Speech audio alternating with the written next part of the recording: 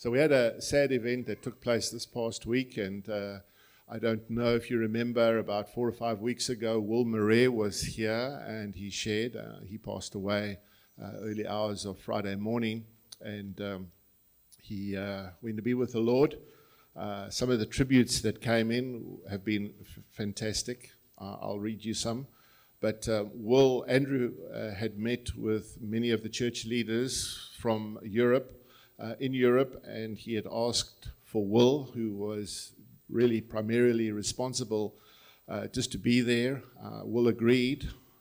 Andrew and some of the guys thought, it's a bit risky that Will goes over there, but he decided to do that and visit his other part of the family that were in the Isle of Man. And so when he got there, I think the trip just really, really took it out of him, and he never recovered really, and he just went down.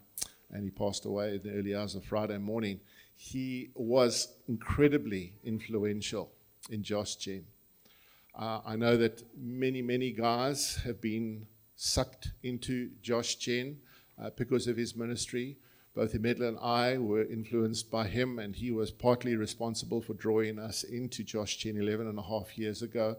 And I just want to read some tributes that were given about him. Last night there was a tribute that the tech guys had put together regarding his life.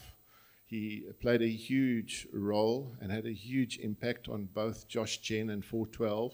For those of you who don't know, Josh Gen is the covering organization or church. 412 is a movement of churches, several hundred churches that relate very strongly. They're autonomous. Josh Gen is all one, 42 churches, but there are hundreds of churches that relate strongly to us. And if there's a drama, we go in and help and settle the situation. He was a man who was deeply loved and who loved life. He modeled God and the kingdom beautifully. He was an incredible warrior of the faith. He poured out his life selflessly for the kingdom. His love and his labor was to see many walk in the more that God has for them. Was a one-of-a-kind grace gift of the church, one of God's generals. His legacy will echo into eternity. I have no doubt in my mind that he heard the Lord's words, "Well done, good and faithful servant." So I just want to speak a little bit about death. Just to say to you that we're all going to die. And I want you to prepare for that very defining moment. First of all, he died of cancer. I read something this past week. Cancer is so limited. It cannot cripple love. It cannot shatter hope. It cannot corrode faith. It cannot eat away peace. It cannot destroy confidence. It cannot kill friendship.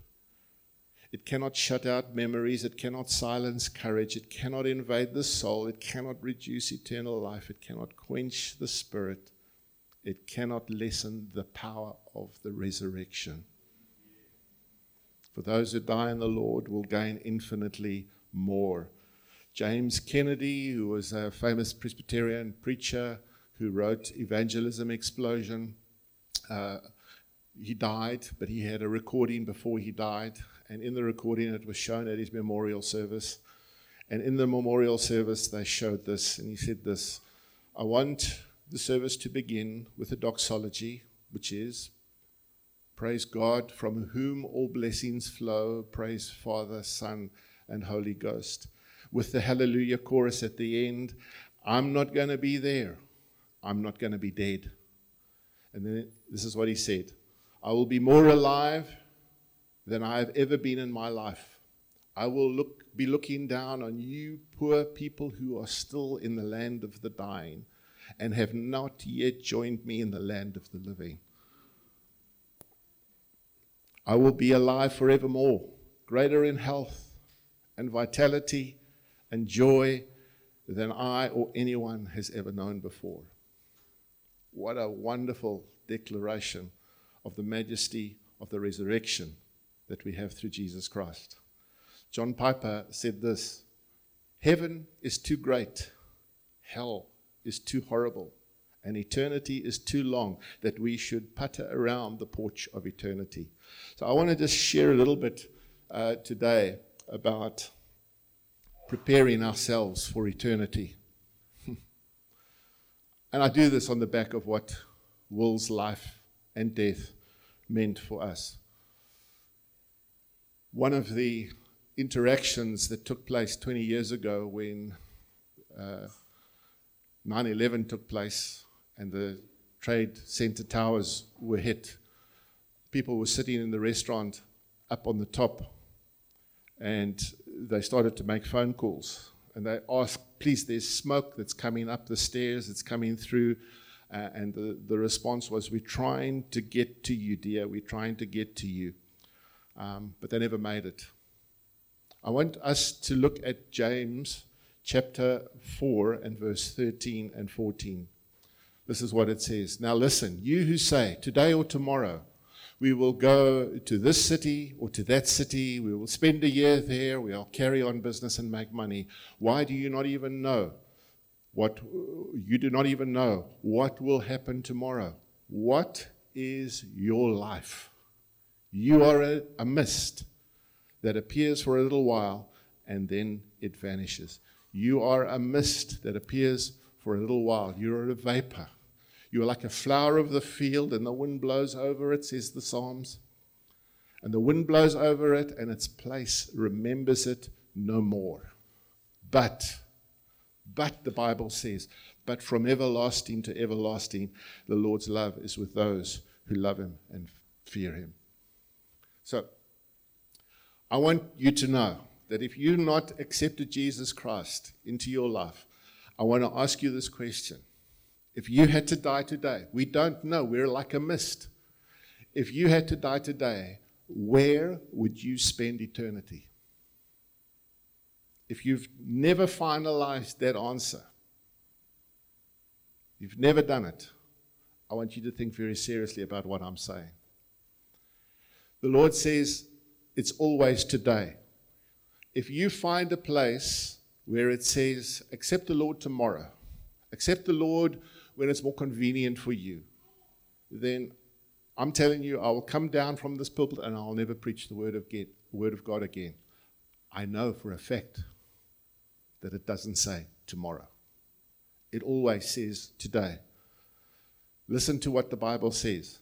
Now is the accepted time. Now is the day of salvation. Today, if you hear his voice, harden not your hearts, while it is still called today. You see, there's an urgency in life. And our urgency is that we need to respond to the voice of God. I would have loved to have been there when Jesus called the disciples, James and John, from the seashore. Come, follow me. And they left their nets and they followed Jesus. Matthew, who was sitting behind the tax collector's desk, there was a note of urgency where Jesus said, Matthew, come follow me. And he left it there. The only thing that he took was his pencil, because he wrote the incredible Gospel of Matthew. But he left it behind and came and followed Jesus. When Jesus calls us, we need to respond to him without a doubt. There is a sense of urgency. There is an incredible parable that Jesus told in Luke chapter 12. And in that parable, he told of a rich farmer. He really had bumper crops. And he thought to himself, what am I going to do with all my harvest? What am I going to do with all my wealth? I'm going to build bigger barns. And he built bigger barns. And the Lord came to him and said, this night your soul is required of you. He was like a mist. You see, and the Lord says, this night your soul is required of you. You fool. He says, you fool. Your soul is required. That's the only person in the New Testament that God ever called a fool. But why was he a fool? Doesn't he do what all of us, upper class and middle class, white Somerset West people do? Build bigger. Gain more. More in the retirement fund. Bigger house. Bigger, bigger, bigger. Is that wrong? What his problem was not investing in this life because he didn't have a thought of eternity. His big problem was that he never thought about his relationship with God and never thought about eternity. And that's why he was called a fool. And so for us today, we need to realize that we're fools if we never think about God and that most important of days. An old rabbi used to say to his people, repent the day before you die. And they said, we don't know the day we die. Listen, there's nothing more certain than you're going to die. There's nothing more uncertain than the time of your death. We don't know. We don't know when we're going to die, they said to the rabbi. He says, then repent today. Repent today. If all of us are going to leave this life, I think it's important that we make a very clear, decisive decision. All of us have fallen short. All of us are unable to forgive our sins. All of us cannot change our nature. We cannot get eternal life on our own. That's why it's essential for us to put our trust and our faith in the Lord Jesus Christ. Are you prepared for that day? Are you prepared for that day when you are ushered into eternity and you come face to face with God? We don't know. I don't know if I'm going to make 70. Will was only 67. You know, if I look back, I'll never touch 40 again. I'll never touch 50 again. I'll never touch 60 again. Sometimes I look at my ID photo, flabbergasted at how much hair I've got. I look at the mirror. I want to turn around to see if there's somebody else standing behind me. I don't know. I mean, I'll never touch those days, those ages again. If somebody once asked me, would you like to be 20 again? Just the thought wants to make me lie down and take a nap. I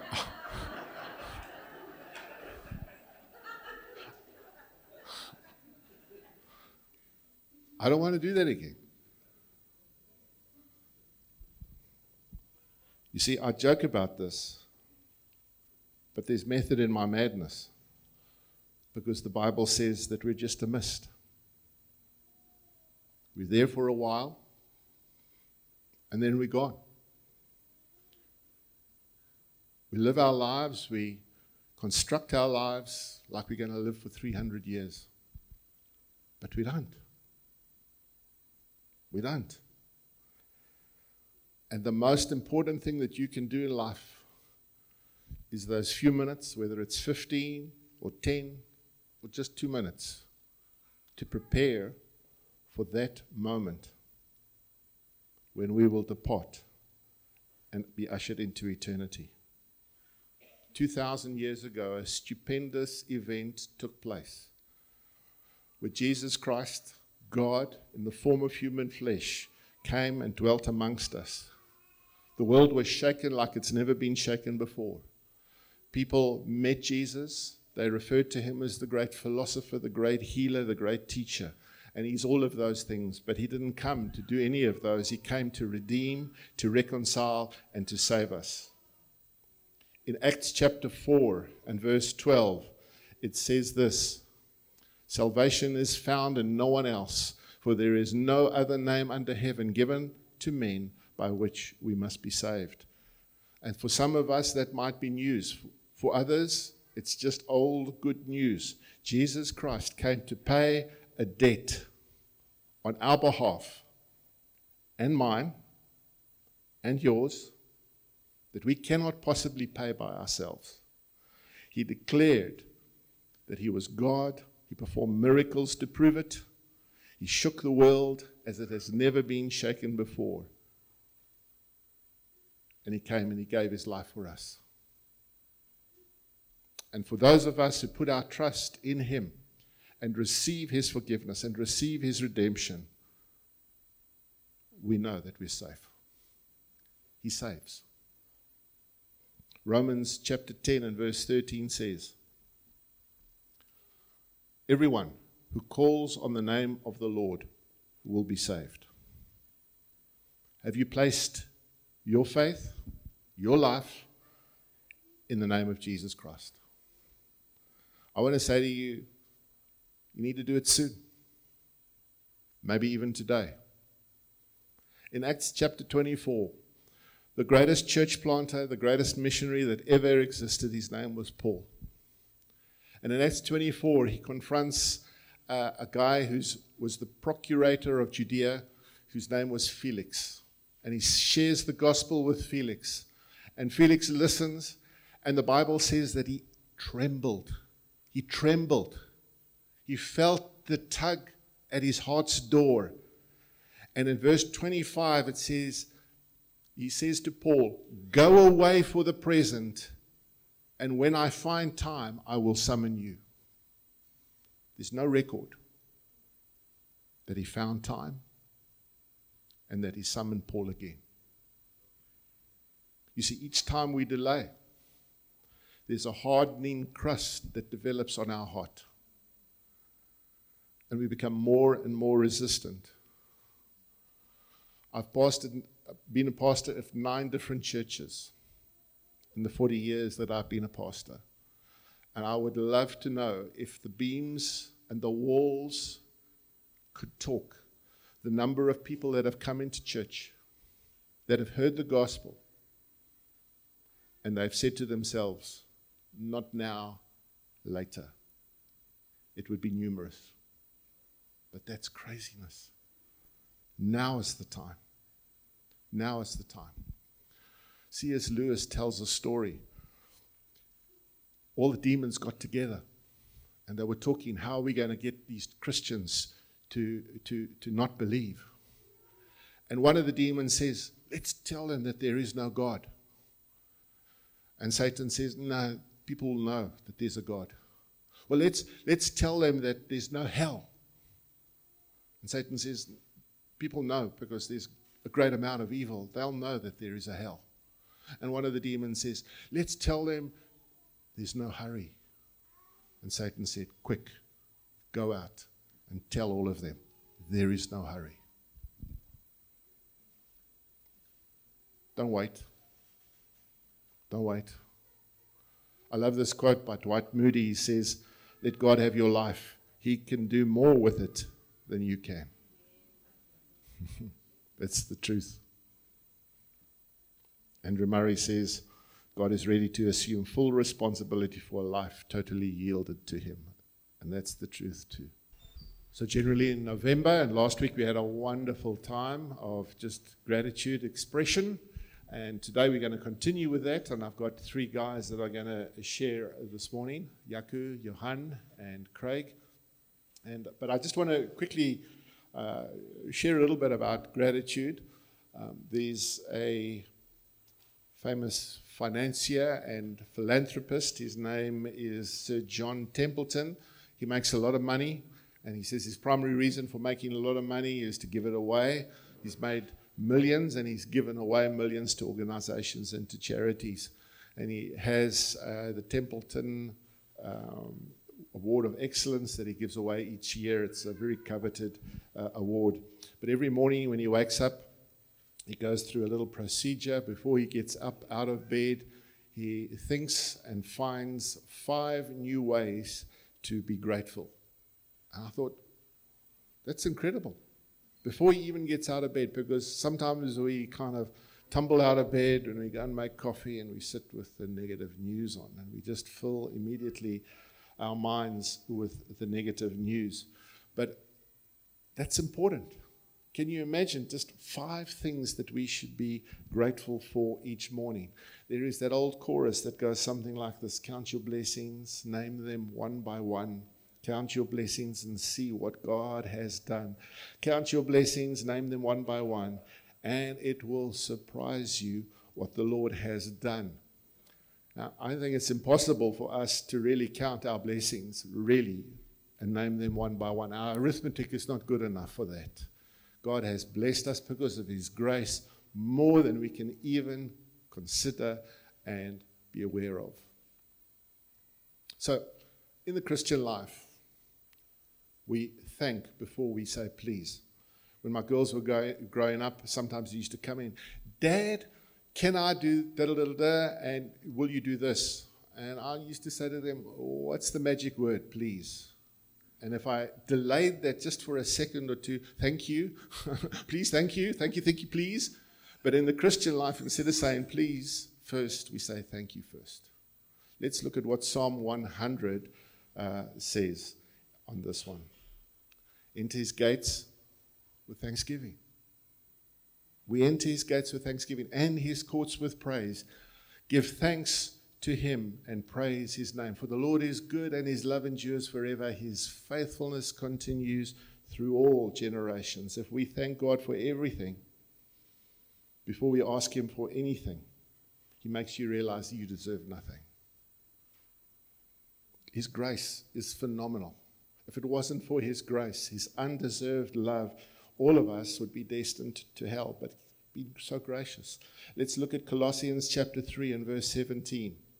Whatever you do, whether in word or deed, do it in the name of the Lord Jesus Christ, giving thanks to God the Father through Him. 2 Corinthians chapter 2 and verse 14. But thanks be to God, who always leads us in triumphal procession in Christ, and through us spreads everywhere the fragrance of the knowledge of Him. But give thanks to God. That is one of the requirements, one of the disciplines, one of the things that we should partake in daily. Daily. Matthew Henry, the great biblical scholar, was robbed one day. He was held up at gunpoint, and they took his valuables that he had. And in his diary, he wrote, I thank God for 4 things. The first thing I'm thankful for is that I've never been robbed before. The second thing is that although they took my purse and my money, they didn't take my life. The third thing is I'm thankful, although they took my all, it wasn't much really. And the fourth thing is it was I who was robbed and not I who robbed. How many of us, when we have had a negative experience, can be grateful? A guy came to me a number of years ago and said, I appreciate your sermon on gratitude, but I've been going through a really difficult time and I just have got nothing to be grateful for. I said, but why is that? He says, I just eke out an existence. I have nothing to spend at the end of the month on any kind of luxuries, movies and luxuries and restaurants. I mean, sometimes as a pastor, you want to lay hands on him and exercise the fivefold ministry. And it was one of those moments, I think, guy. And I remembered that, and I remembered some of the, pastors sometimes can have the most wonderful times with people and share in their best days, and we also share in their worst days. And I'm going to just go through a number of experiences that I've had. A girl who had cancer, she was riddled with cancer, she was in love. She had met this guy, and they wanted to get married, and we did that. She was emaciated. She was just skinny, lying in a hospital bed. And I went to Grooteskier Hospital, and I married them. And 4 days later, she passed away. I had to bail somebody out of Polesmore prison. Let me tell you, you don't want to be a criminal and end up in that place. It was... I walked in here, I said, why do guys commit crime? I mean, the noise of those thousands of, in an overcrowded jail, the noise level was just overwhelming. And that never stopped. The smell. Why commit a crime? And as I walked out to the parking lot with this person that I bailed out, I mean, hands were sticking out of the windows, of these barred windows, waving. And just don't commit crime. You don't want to end up there. A young family. The father was feeling a bit fluey, and he thought, well, he's fit, he's strong, he'll go for a cycle. And halfway through his cycle, he collapsed and he died. Young family. Don't go cycling, don't do exercise if you're fluey. I thought of a young student who was on holiday. She slept in a little bit. The family was out. She decided to go for a walk in a nature reserve. And while she was there by herself, she was attacked and she was raped. Carl shared with me a number of years ago how a mom had lost a child, and 2 days later the house burnt down, and every picture that was in that house of this child was gone as well. No record of that child at all. A gruesome murder 4 years ago that took place just probably 100 meters away from us, where people were doing a renovation, and 2 guys got in and seriously attacked the husband. He was a big guy, and before he even woke up, really, they started to stab him, and he was killed. He bled to death within 20 minutes. Just terrible. You can have terrible things go wrong with your life, and to come to me and say, because I don't have money to spend on luxuries and restaurants and stuff. I mean, we get so preoccupied with things that happen to us in life, and we fill our lives with negative news, with television, with internet, with smartphones, with social media, with Twitter, Instagram, YouTube, Facebook. Negative, negative, negative. I want to say, let's lift up our heads, let's lift up our eyes, and think of the wonderful things that God has given to us. Charles Spurgeon said to his congregation one day, he says, let's be grateful for what God has done through our biblical heroes, for the way he delivered and for the way he blessed, for the way he showered mercy and pardoned them, for his faithfulness and for the way he kept and protected them. But, he said, would it be not more interesting and more profitable for us to notice the hand of God in our own lives? In our own lives. You see, giving thanks does a number of different things to us. It gives us more energy. A research was done in 2003 where a group of guys had a gratitude journal, and they kept all the good things, and they wrote down all the good things that happened to them, and others took all the bad things that had happened to them. And the guys that had all the good things were more energetic, they loved life a little bit more, they were more enthusiastic and generally happier people. When people give thanks and are filled with gratitude, they are other people centered. They are pro-social. They are inclined to help people, even if they themselves have a personal problem. People who give gratitude and who are filled with thanks physically feel better. You see, when we give gratitude, something activates in our brain, and there is that good feel-good transmitter called dopamine that is released. It also releases a mood neurotransmitter, serotonin, and the trust hormone, oxytocin. So guys that give thanks just generally are better, happier people. Shouldn't we be filled with gratitude on a daily basis? There is that quote, if you've forgotten the language of gratitude, you'll never be on speaking terms with happiness. And that's the truth. That's the truth. So, let me invite Yaku to come forward and to share with us a little bit about what has happened in his life over this past year. And then Johan straight afterwards, and then Craig at the end.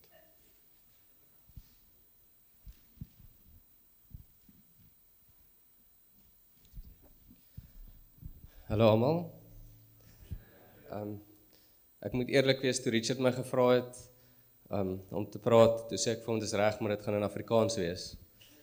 En ek sê toe dit gaan Afrikaans wees, en hy sê toe, okay, maar sê daarom so 'n paar Engelse woorde so tussenin. So ek praat goeie Engels, maar ek praat dit in Afrikaans. So, here we go. Yeah, this year was a hectic year for our family. My wife and I started a new company, always fun. Yeah, we soon realized that we are going to give so much more time or invest so much more time into this than we originally thought. Otherwise, if we don't, it can anytime be small nose gone, you know, soos neusie verby. Julle verstaan mos. Okay. So, ja. Dis my Engels. Nou gaan ons oor Afrikaans doen. Nee, ek gaan eintlik klaar maak in Engels. Okay, ons gaan probeer. So there was, to summarize the whole year, there was a lot of frustrations, a lot of challenges, but definitely also a lot of breakthrough. And that's what I want to talk about today. It was all about community. I want to start with my parents and Mark Carolina. We wouldn't have survived this year without them. They looked at the kids, but I think it's after the kids. Yeah, I know, that's my second joke. Okay, but they also looked at the kids, but they looked after the kids so many times. They prayed for us so much, and also shared their wisdom with us while we journeyed through this whole year. And we are very, very grateful to them. And then Andre and Reeds kom. Waar was julle Andre? As hy? They also, like everybody at COM, they carried us, they supported us incredibly. Lots of prayer and just sharing wisdom and their life situations and how we can apply it to what we were going through. It was such a blessing. And then obviously, like most of you, like whether it was one-on-one coffees or on the phone or us playing spike ball, like I want to really thank you for your obedience basically just listening to the Lord and helping us through this time, whether it was making jokes about it and laughing about it or actually being serious and giving us very helpful advice. We really, really appreciate that. Thank you for your friendship and your obedience towards God. And then, even though it was such a difficult year that we went through, we experienced a lot of great, a lot of breakthrough and a lot of growth. And most of that happened through your obedience, because obviously the Lord also gave us a lot of breakthrough and, how can I say it, like He provided for us financially, spiritually, emotionally, and Karen and I really feel stronger after this year, and we're very thankful to Him for that. And then, this is basically 4 scriptures that summarize what we've been through and how God also encouraged us and made our marriage stronger and relationships with the kids, and obviously also what we experienced in church life and in this community. So first one, obvious one, Romans 8:28, and we know that all things work together for good to those who love God, to those who are called according to His purpose. And then Philippians 2:4, let each of you look out not only for his own interests, but also for the interests of others. Ephesians 4:32, and be kind to one another, tender-hearted, forgiving one another, even as God in Christ forgave you. And then the last one, Romans 15, verse 5-6. Now may the God of patience and comfort grant you to be like-minded toward one another, according to Christ Jesus, that you may with one mind and one mouth glorify the God and Father of our Lord Jesus Christ. Dankie. Thank you.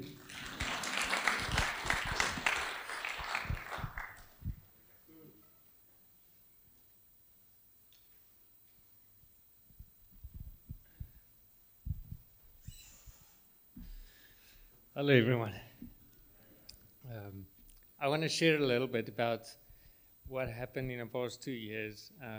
About 2 years ago, October month, 2 years ago, now the Lord opened a door for me to develop software for a company on the sideline while I was working full time for another company.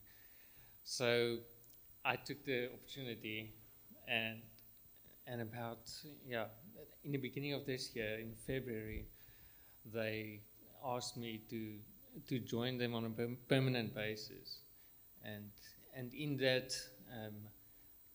there was also the amazing opportunity for me to full-time work from home as well. And in that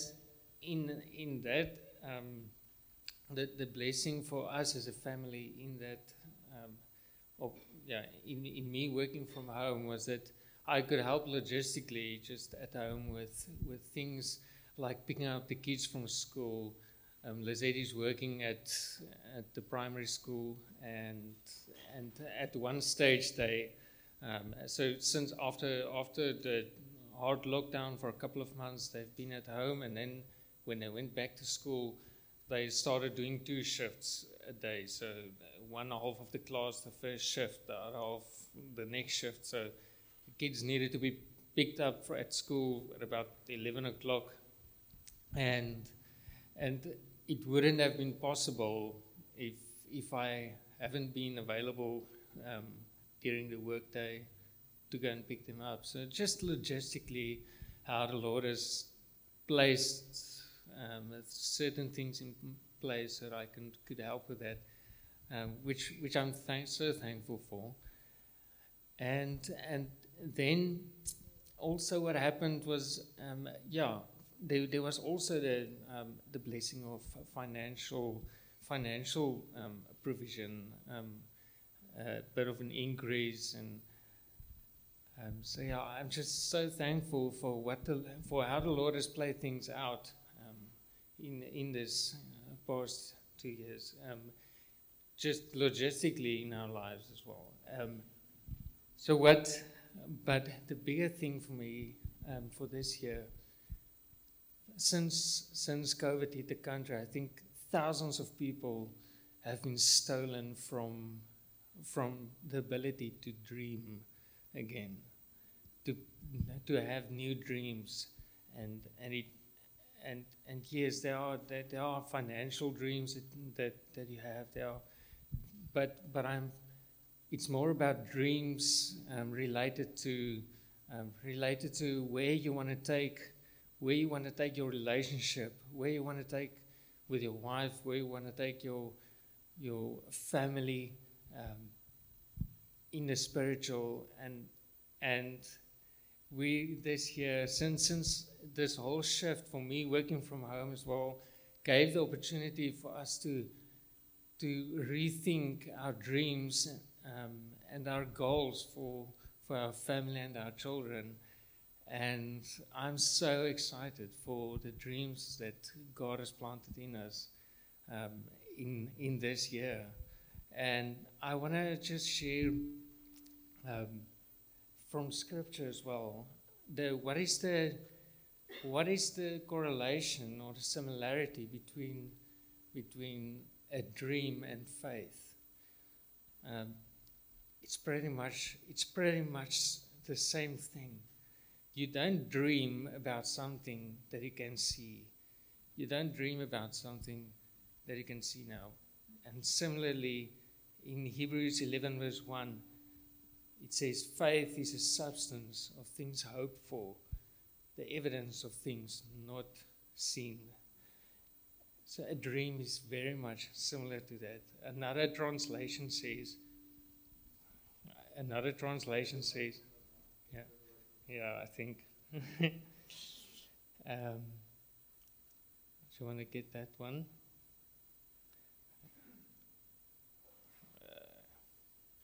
Another translation says that faith is the confidence that what we hope for will actually happen. It gives us assurance about things we cannot see. And the Lord has given us new dreams. Further on in Hebrews 11 verse 6, he says that nothing but faith pleases God. So I want to encourage you to have new dreams for your family, for where you want to take your kids, and not related to this physical realm, but related to eternity. Where do you want to see your family? Where do you want to see your kids? And yesterday we've been, a lot of us has been to the get together, and even there was new challenges and new goals that's been born for us to chase after. The goals and for us to be an influence in other people's lives, that we can reconcile others with Christ. And so I'm so thankful for what the Lord has done in us, and the new dreams He's born in us, and the new goals He's given us. So I'm excited to share what the Lord will be doing in the next near future. That will be awesome as well.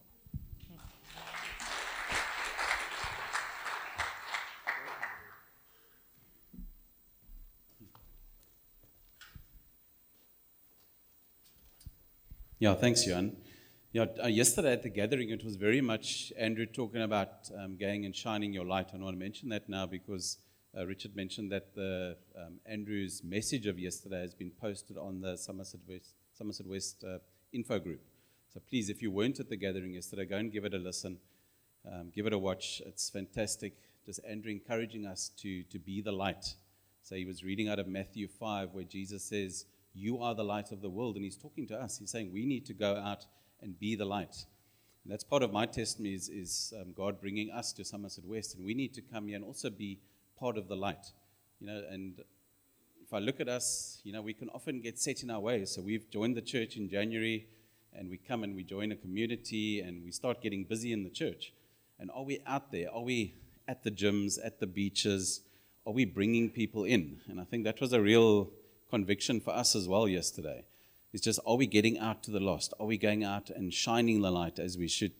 Or are we just sort of farming? In business, you talk about hunters and farmers. And the farmers are the salespeople that when the clients come in, they're very good at looking after those clients.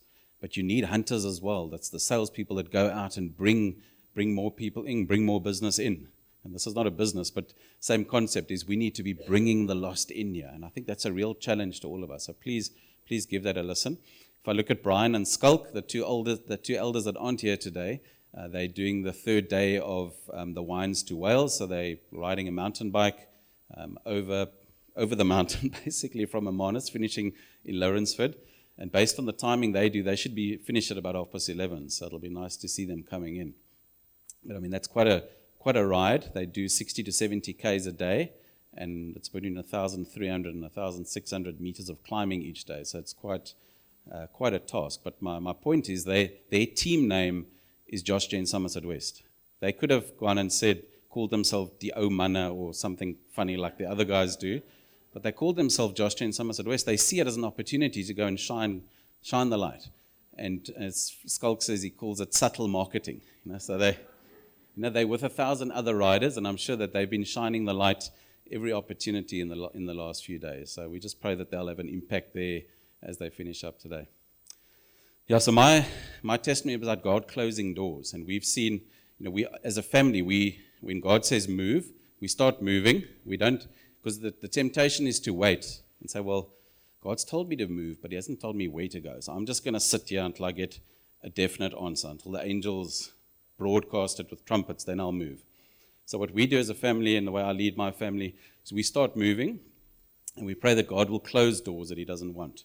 And we had a big door closed in Durbanville, so we felt God really wanted to move us from Edgemead, and we were looking in Durbanville because it seemed like a logical place for us. So we were deacons in Edgemead. We thought they're putting up this massive building in Durbanville. They're going to need people that know systems and how to put up buildings and processes and stuff like that. So we looked probably, I don't know, we probably went 20 times out to Durbanville, checked all the different suburbs and put in an offer on a house that we really liked. And we said to God, here's what we would like in a house. And he ticked all the boxes, and then our house in Edgemead didn't sell and that door closed. But I want to point out today that we need to give thanksgiving and we need to rejoice when God closes a door. So if we say to God, close a door that you don't want us to go through, and when God does that, we need to rejoice and we need to celebrate, because God has stopped us from going off on a tangent, and it helps point us in the direction where we're going. So the short version of Somerset West then is after all these like 20 opportunities of going into Durbanville, Somerset West was one click. It happened to be a Rawson lady, so maybe that's why, with Skulk's company. One click, this lady contacted us, and everything fell into place, and here we are today. So, when you go in the direction that God wants you to go, He will open the doors for you along the way. And I'm not going to get into all the detail that Joy might want me to get into, but there was lots of confirmations for Somerset West along the way. So, we started getting confirmations, seeing Somerset, like anything we clicked on, we saw Somerset West, etc. And maybe that's partly Google, I don't know, but it was very much, and driving past things, not just digitally. So driving past, there's an advert there in Blue Rock is advertised largest life there in Montier Gardens, and Joy just saw Somerset West. So we got lots of signs afterwards, but it's just fantastic to know that God was guiding us here. 2 other doors that have closed is Gina started studying pastoral studies at Pneumatics, which is just at Hoogeind Manor in Mondial Road, there next to Monkeyland. And they're actually closing their pastoral studies at the end of this year. She's the only first year, there's only one third year, so it's just not viable for them to do in the course anymore. So God's closing that door. But now she's going to be moving into studying music, and we think that's where God wants her. She's going to have the theology degree, the Christian counseling, the music, that combination. So again, God, we could go, and be disgruntled and say, well, now she's a first year, where do we go?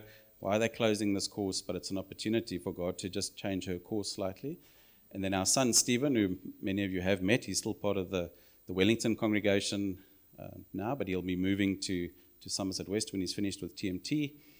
And we said to this estate agent when we moved in, we said, are there any art schools around here? And she said, well, there's one in Bezweni Road. It's a kilometer from our house. And we thought, wow, that's fantastic. He can study art and animation there. And we've registered him. We've paid the deposits and everything. And about 10 days ago, I got an email from them saying, sorry, we're having to close this campus because it's just not viable for us anymore. So another door being closed, which we prayed about as well, said, Lord, we feel this is an opportunity for him. You can use him here. But again, if this is not where you want him, please close the door. And God has closed that door in a big way. Yeah. So we're still going to figure out exactly what Stephen's doing next year. There's still options for him to study animation. But just again to illustrate, when these doors close, if we've prayed for them to close, we mustn't get miffed and say, oh God, now what must I do now?